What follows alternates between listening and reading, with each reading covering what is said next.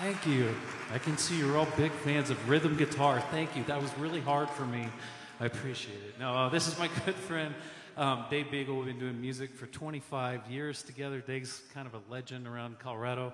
And even further than that, Dave has played with Eddie Van Halen, B.B. King, Keith Richards. When he was 19, he flew to New York to try out for Kiss. So I would have liked to see whatever face paint they gave you back in the day, and the boots and the whole thing. But Dave is one of the most gifted, kind, committed believers that I know. I think my favorite story of Dave, maybe 8 or 9 years ago, we were doing a gig, and I texted him. I said, hey, we're doing this Lincoln Brewster song, this really big guitar solo with 16 bars. You think you can play that? And he texted me back, Lincoln Brewster is a speed bump on my way to real guitar playing. So that's a little bit of insight into Dave. But one of the most godly, humble, other than that text, people that I know. And it's great to have him. He's married. He has a daughter, Naomi, and they live in Loveland. So please make Dave feel welcome.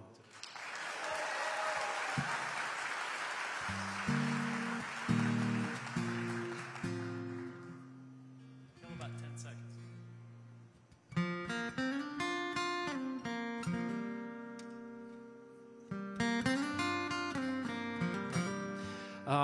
Today we're going to talk a little bit about hope. I don't know how you came to church. I don't know what's going on in your lives. Maybe you're at the top of the peak and everything's great. You came in here skipping and whistling. That is great. Praise God. Maybe you're holding on to that last thread and you came to church and you're thinking, man, I need something because everything is falling apart. Well, the good news is that hope is here, and the good news is that hope has already found you. In fact, we're told in Romans 15:13, may the God of hope, oh, that is really small, I'll read it over here. May the God of hope fill you with all joy and peace as you trust in him, so that you may overflow with the hope by the power of the Holy Spirit. This is going to be a little bit different morning, as Jonathan said. By the way, thank you for allowing two guys like Dave and I to get up here and have a little bit different Sunday morning. We've really been looking forward to this. We want you to have fun. We want you to smile and enjoy some music. But above all else, ultimately, we just want to point people to Jesus. And that's what we're going to do today.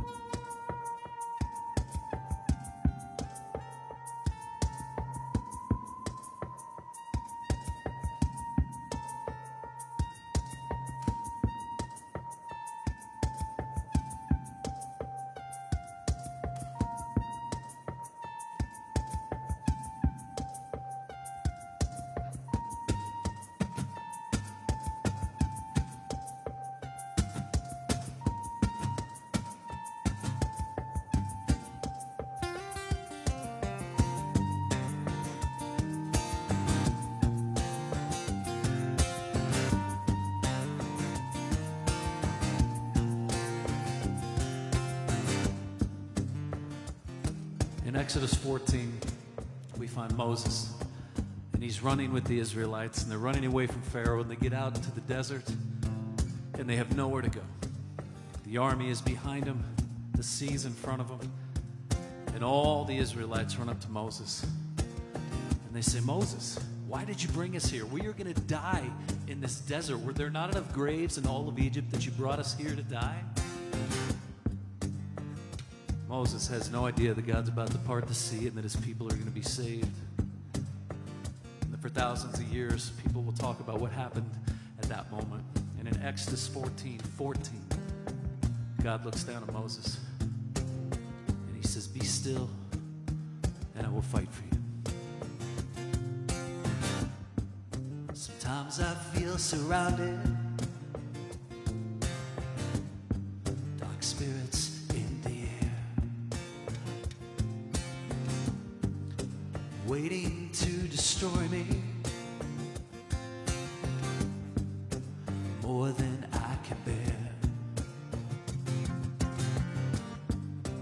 Prayer of desperation, with nowhere left to run. Look into the heavens, feeling so undone. Fight for me, yeah, and I will remain still. Fight for me, yeah, and I will remain still.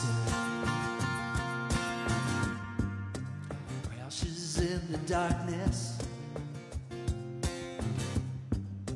whispers in my ears, poisoning your mercy with all my deepest fears. So when I'm weak and broken, unable to stand,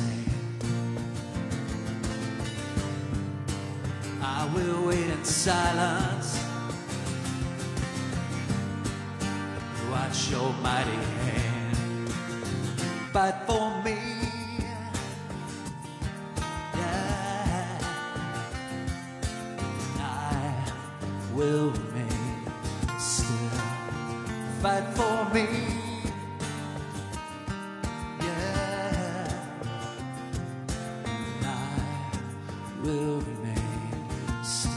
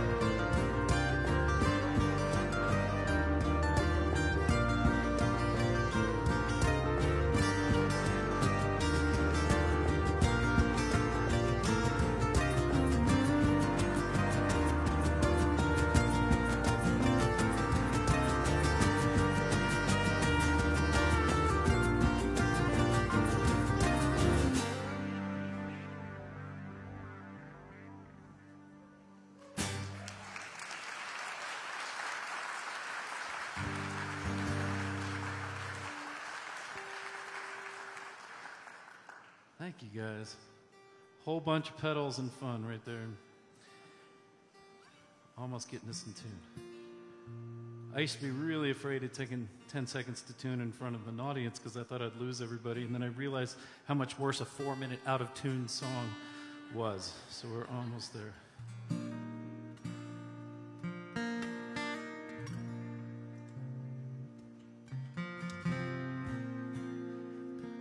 So in 1969, There was a farmer. He was a pig farmer that lived outside of Nashville, and he was just about broke.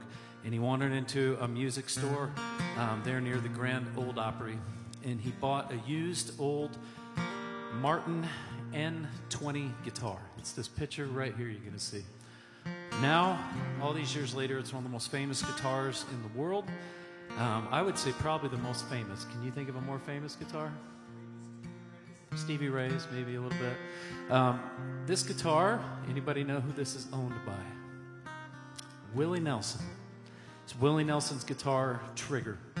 And this old Martin guitar, it's an amazing, amazing instrument. And for whatever you think of Willie Nelson's music, he is a master guitar player. He is a fantastic guitar player. Play a little Willie Nelson here, Dave.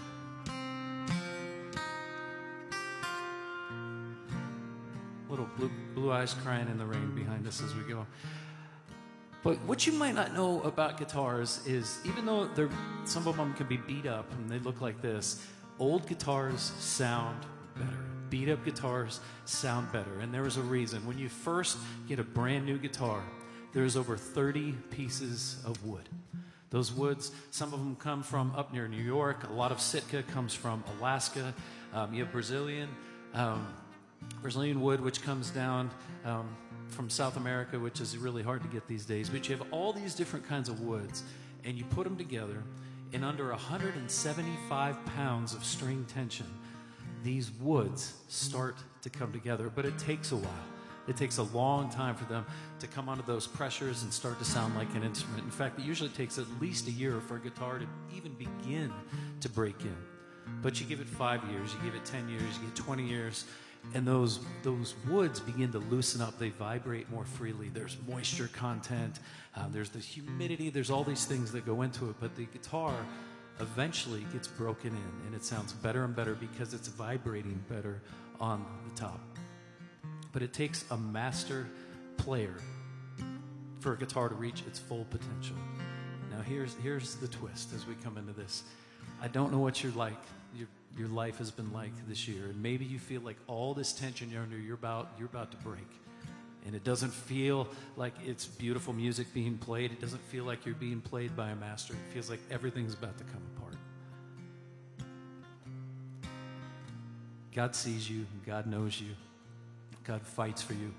There is hope in Jesus. The master is playing you in your story, and there is a beautiful melody in your life, even if you can't hear it now, even if it feels like it looks like Willie Nelson's guitar Trigger. God is not done with you, and God hears you, and we're going to talk more about that today. Today in this place, God believes in you.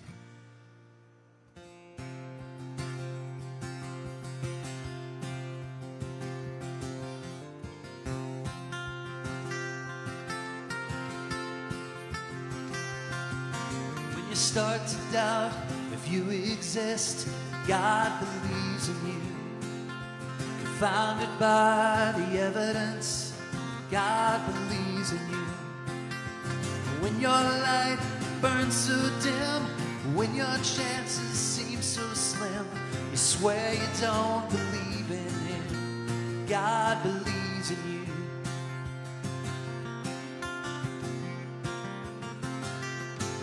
When you rise up just to fall again, God believes in you. Deserted by your closest friends, God believes in you. And when you're betrayed with a kiss, you turn your cheek to another fist. It does not have to end like this. God believes in you. And everything matters if anything matters at all. Everything matters no matter how big, no matter how small. 'Cause God believes in you. And God believes in you.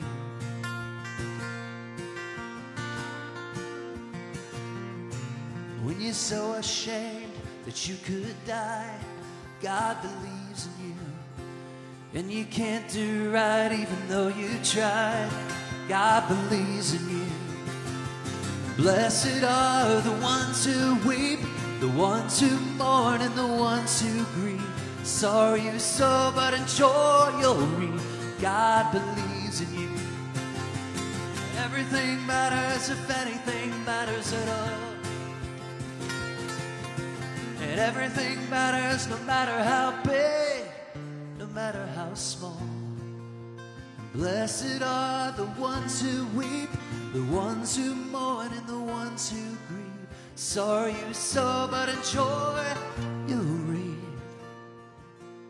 'Cause God believes in you, and God believes in you, and God believes in you.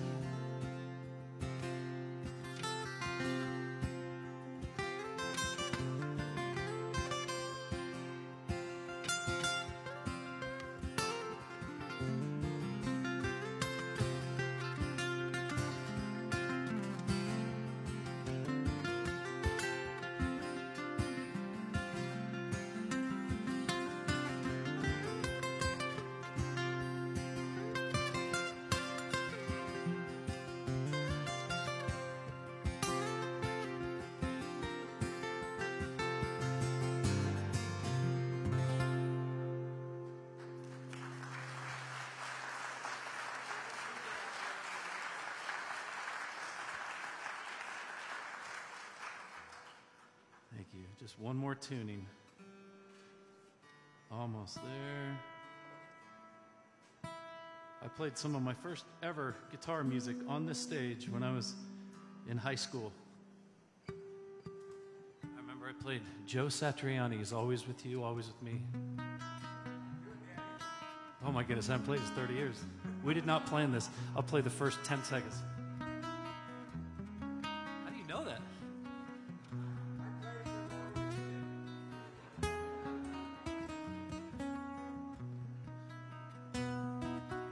That's close. I got the first four notes. That was awesome. Thank you. Woo! Yes.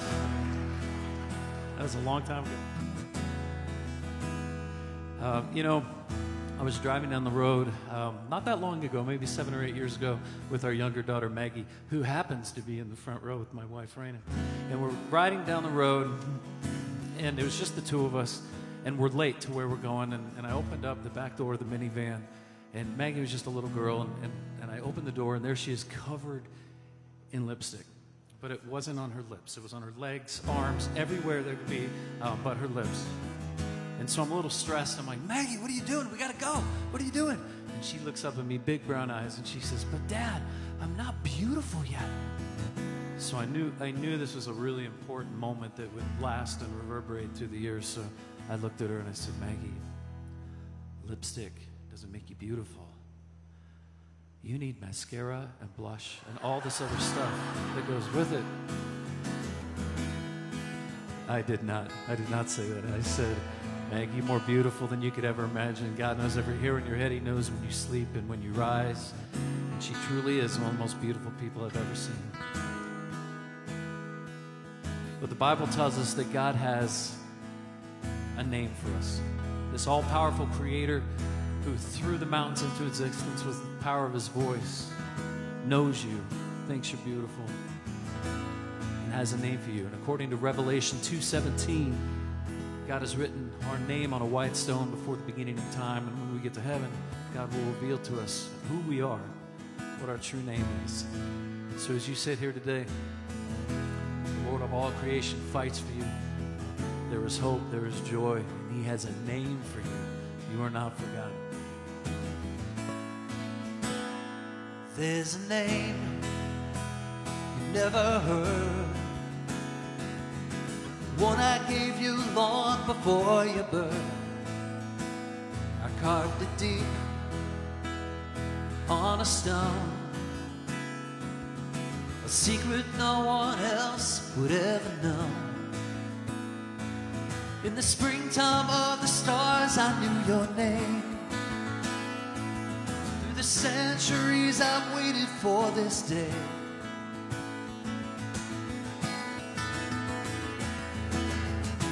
Welcome home, my son. I know the road was long. I was with you all the way, and I have always known just where you belong. And I've given you a name. I've given you a name.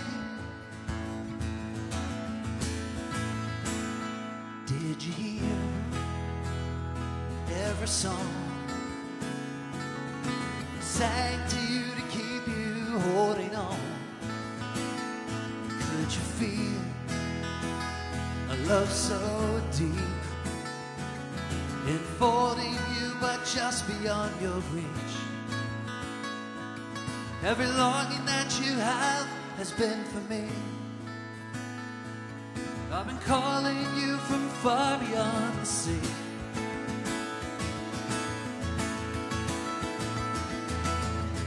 Welcome home, my son. I know the road was long, but I was with you all the way. And I'll always know just where you belong. And I've given you a name. Welcome home, my son. I know the road was long, but I was with you all the way. And I've always known just where you belong. I've given you a name. I've given you a name. I've given you a name. I've given you a name. I've given you a name. I've given you a name. I've given you a name.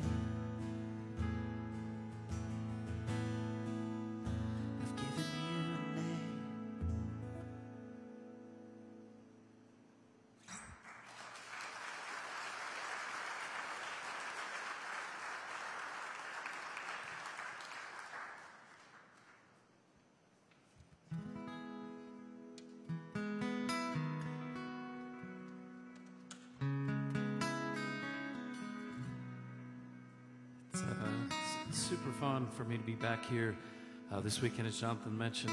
I grew up in this building. My parents moved to Colorado Springs when I was in sixth grade, so that we could attend CSCS, which met in this room. I remember playing basketball in this gym and getting rug burns on our knees. It was awful. My dad worked at this church. As I was growing up, I walked these halls for high school. My youth pastor, Joe Hesh, way back when here at this church, taught me to play guitar. So I love this place. It's super fun for me to be back. And when I was in high school, I met a girl. Her name was Cindy. She was a cheerleader. I was just trying to get by playing sports and just learning how to play guitar. In fact, my first guitar I got at the flea market right up here in Nevada after church one day. It was the summertime, and my dad and I were walking by, and there was this, it was $12. I remember it was a guitar and an amp, and it had 2 strings on it. And he bought it, and I started learning how to play guitar, and I just wanted to be Eddie Van Halen or U2. So I was just learning how to, doing all that. So sidetrack. But then got into high school, and I met Cindy, and we went to college together at Colorado State University. And I decided, you know, I think I'm going to marry this girl. So I paid the scoreboard operator $50 at a Colorado Rockies baseball game. And they put it up, will you marry me, in the middle of the game. And we had our whole lives in front of us. She was top of her class, getting ready to go to medical school. I just played a lot of ping pong in college and just starting to get into music, and kind of had it all figured out. She'd be a doctor. She could pay the bills. I'd do music and let her pay the bills. And so we got married in 1994, and we had our whole lives in front of us. But we'd only been married for about 6 months when we found out that she had cancer. And we were young. We were broke. We didn't know what to expect, and we moved to Philadelphia, where her father worked at a hospital, and Cindy began chemotherapy. And it was a really lonely, difficult time. We lived in this big house. We didn't know anybody. It was 8 months of just her going through treatment, and I would just go running every day because I had nothing else to do as she was not feeling good and sleeping. And she went through 8 months of chemo, another 8 weeks of radiation treatment, and the doctor said, it looks like the cancer's gone, but unlikely with all the treatment that she had had that she would ever be able to have biological children. And they said, it's possible, it's just not real likely, and other things had happened. And so we started looking into adoption. We were always excited to adopt, and we moved back to Colorado, and I started doing music again. And we found out after about a year that Cindy was pregnant. Here's this little miracle baby that's coming along. In December of 1997, she gave birth to Grace, and Grace is now 24 years old, getting married in a couple months. And a couple more years go by, no sign of cancer, and God opened the door for us to adopt. So we adopted a little boy and named him Jack. We were there to cut the cord and bring him home and do the whole thing. And Jack is now 21 years old, living in California, working at a Christian camp. But our lives turned around forever. February of 2002. Cancer was years in Cindy's past, but every now and then things would come up. And we were coming back from a trip, and she wasn't feeling well. She went to the doctor, and while she was signing in at the doctor's office, she collapsed and had a massive heart attack. And at the age of 30, went to be with the Lord. So on a cold February day in South Denver, I found myself a single dad with 2 little kids. Grace was 4. Jack had just learned to walk. He was a year and a half. And just picking up the pieces and wondering where God was, and not feeling like an instrument that's being played beautifully, not feeling like God was fighting for me, not feeling like the hope that we find in Romans 15. And I just kind of put one foot in front of the other. There's a lot of people that came, surrounded us, helped take care of our family, helped get us through. But it was a difficult, lonely time, and I'm sure some of you even here today are struggling, and you're here today, and you're like, yeah, I don't feel like singing a praise song. I don't feel like hearing another verse. I want God to come down through the ceiling and help take care of my life. And I don't pretend that with these little songs and stories we can speak with any great depth into your life, but God can. And where you sit today, God can bring you hope. So a couple years go by, and I'm just kind of struggling along, and I'm out in Washington, D.C. doing music. And it's a big conference called DCLA, and there's this booth for Compassion International, and you know, there's all the packets of the kids you can sponsor, and I love the ministry Compassion. I'm hanging out with some friends of mine that work there that even here today, Kelly's here today, and there's all these packets, and out from behind the booth comes this beautiful dark-haired girl, first day on the job with Compassion. And I remember thinking, forget the kids. I want to sponsor her. Where do I sign up? And shortly thereafter, I found out it was more than $38 a month, but worth every penny. So thanks for pausing on my joke. That made it so much better. You can tell we played together a lot. He's been waiting all day for that. So Raina came along, and she was spring after a long winter. And I remember I actually played at Pulpit Rock 19 years ago, and we were just getting to know each other. We sat right over here, and I didn't know how to flirt with a girl because it had been a long time. I was only married the only girl that I'd ever dated. And my veins say hi if you look at my veins. And I was sitting right there, and I looked over, and I was like, hi. And I was thinking, boy, I'm surprised she didn't run. What a creeper. But Raina came to the house. The kids fell in love with her, and God was bringing that spring after that winter. So it was her birthday. It was December 2nd, and I knew that God had ordained this, and so I wanted to ask her to marry me. So I can't fix anything. I can't build anything. I'm worthless with most things in this world, but I can do music and write songs. So I wrote her a song. She came over to the house. I played the song, asked her to marry me. And she said yes, and we get in the car, and we're driving up Parker Road down in Parker to Aurora where my parents lived, and it's a snowy Christmas night. It's like a Hallmark Channel movie. And we're driving, listening to Nat King Cole. I can still remember as the big flakes are coming down, and we get to my parents' house, And we go in, and it's all the lights are down, and the trees in the corner, and it's all quiet, just barely blinking. And Gracie comes bounding into the room, this little kid with all this hair, and she runs up and she sits on my lap. I say, Grace, guess what? You're not going to believe this. I asked Miss Raina to marry me. And the craziest thing happened. She started to wiggle her little feet and then her little buns, and then her hands went in the air, and she started doing this kind of happy dance. And it was just almost all the pain and confusion that a little girl can feel, a little kid, just kind of bubbled up. And all that pain was kind of coming out as joy. And I know that blended families can be difficult. We've experienced that. I know that there's people out there, it can be really hard. But in that moment, it was bubbling up as joy. And as I processed it for years to come, it hit me that joy is deeper after pain. And we're in the middle of July. It's 100 million degrees, and we're a long ways from Christmas. But before you know it, we're going to be headed into the Christmas season, and we're going to sing songs about the angels appearing to the shepherds. And we're going to sing songs, Silent Night. We're going to sing Holy Night, Glory to God in the highest, Joy to the world, all about that moment when the angels proclaimed, unto you a Savior is born. Glory to God in the highest. And it's good, it's true, it's Scripture. But I think sometimes what we forget is the angels also knew prophecy. They knew that Jesus, this friend that they knew in heaven, would be beaten, that he would be betrayed, that he would be murdered. So maybe in their song that night, just a little bit, maybe just a little bit of pain, bittersweet, knowing that their friend would be murdered.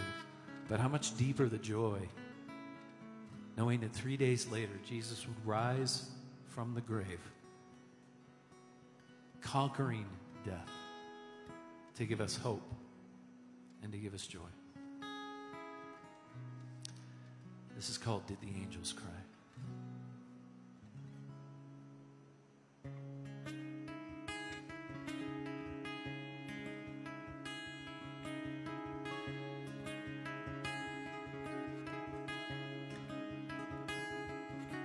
Did the angels mourn you leaving on the night that you were born?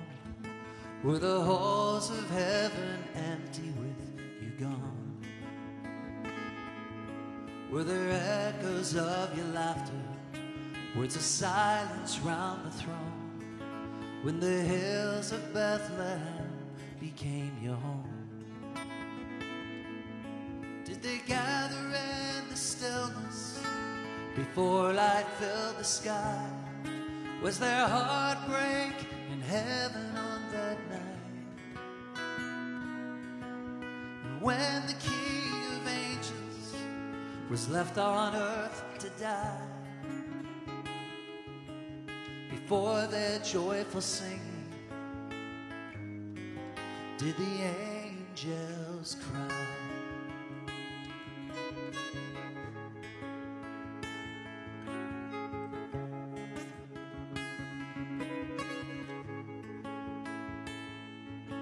They were told that you'd be beaten, rejected and betrayed, the baby sleeping peaceful on the hay. They were told that you'd be lying on a cross, alone and forsaken by his God. Did the prophecies of anguish make for deeper loss? The sufferings of Christ are those of God. And when the King of Angels was left on earth to die,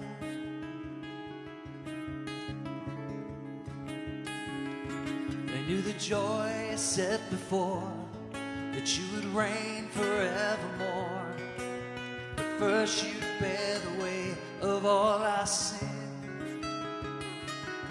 So as you flew away from heaven on that night, did the angels cry?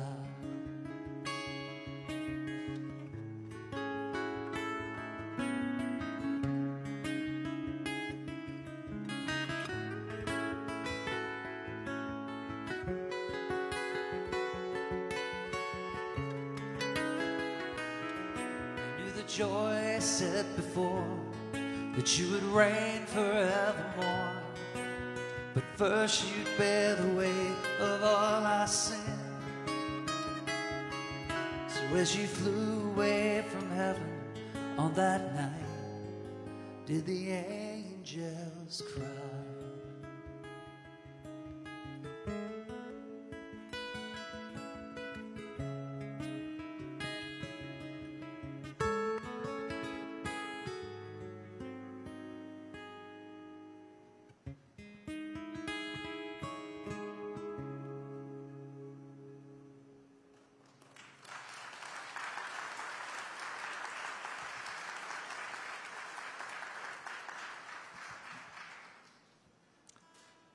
Thank you. Well, the wonderful bookend to that story is little Maggie over here. She's not little anymore. She's going to be a junior in high school. But if you kept track of that whole story, we have 3 kids from 3 birth moms in our house. We have 3 firstborns and 2 really insecure dogs. So that's our house. And as we wind up, just play something in G, Dave. God's key, G. As we wind up, it's such a privilege to be here. Don't take it for granted. Thank you again, Jonathan, for opening this platform. Great to work with my good friend Cindy. You guys are blessed to have her here at this church. It's really, truly great to be here. And maybe as you're hearing all this stuff, you came to church and God feels far away. This whole Jesus thing sounds just foreign to you. But the root of the Christian faith, the root of our hope, the root of hope that we find in Romans 15:13, the hope that we find is through Jesus Christ. And very simply, God's only Son, God sent Jesus to this earth. And Jesus lived a perfect life, 33 years old, never sinned, and he was crucified on a cross. And the Bible tells us when he was crucified on the cross, he took your sins and my sins, all the things we've done wrong in our lives, he took those sins. And when he rose from the grave, we are told that we are forgiven of our sins when we trust in Jesus Christ. It's not just by praying a prayer. It's not just by living a good life. It's by knowing that you've messed up, that I've messed up, that we all have things that separate us from God, and trusting in Jesus to forgive those sins, because he has the power to forgive those sins. He has the power over death. So right now, I'm not going to have you come forward. I'm not going to do a big, long Billy Graham altar call, but if you've never made that decision, and God's tugging at your heart right now, and you're looking for some hope, it starts with Jesus. It starts with trusting to follow him. So let's all pray. And in the quietness of your own mind, if you want to pray this prayer with me. God, thank you for loving me. Jesus, I know there's a lot of things that I've done wrong in my life. Jesus, I know I have sinned. I'm asking that you come into my life and you forgive me of my sin. Change me. Jesus, I'm trusting in you as my hope of salvation. Thank you for loving me when I didn't deserve it. Amen. If you prayed that prayer for the first time today, the Bible tells us that you've crossed from death into life, and there's nothing that can take your salvation. So if you made that decision, I really encourage you to find some people at this church, let them know so they can get you plugged in. This great Bible-believing church. They can get you plugged in and growing in your faith. But I'm going to invite you to stand as we close up. Hopefully you had some fun and some smiles and laughs. But hopefully also you remember that God sees you, that he fights for you, that he has a name for you, and there is hope in the person of Jesus. Let's celebrate that in song.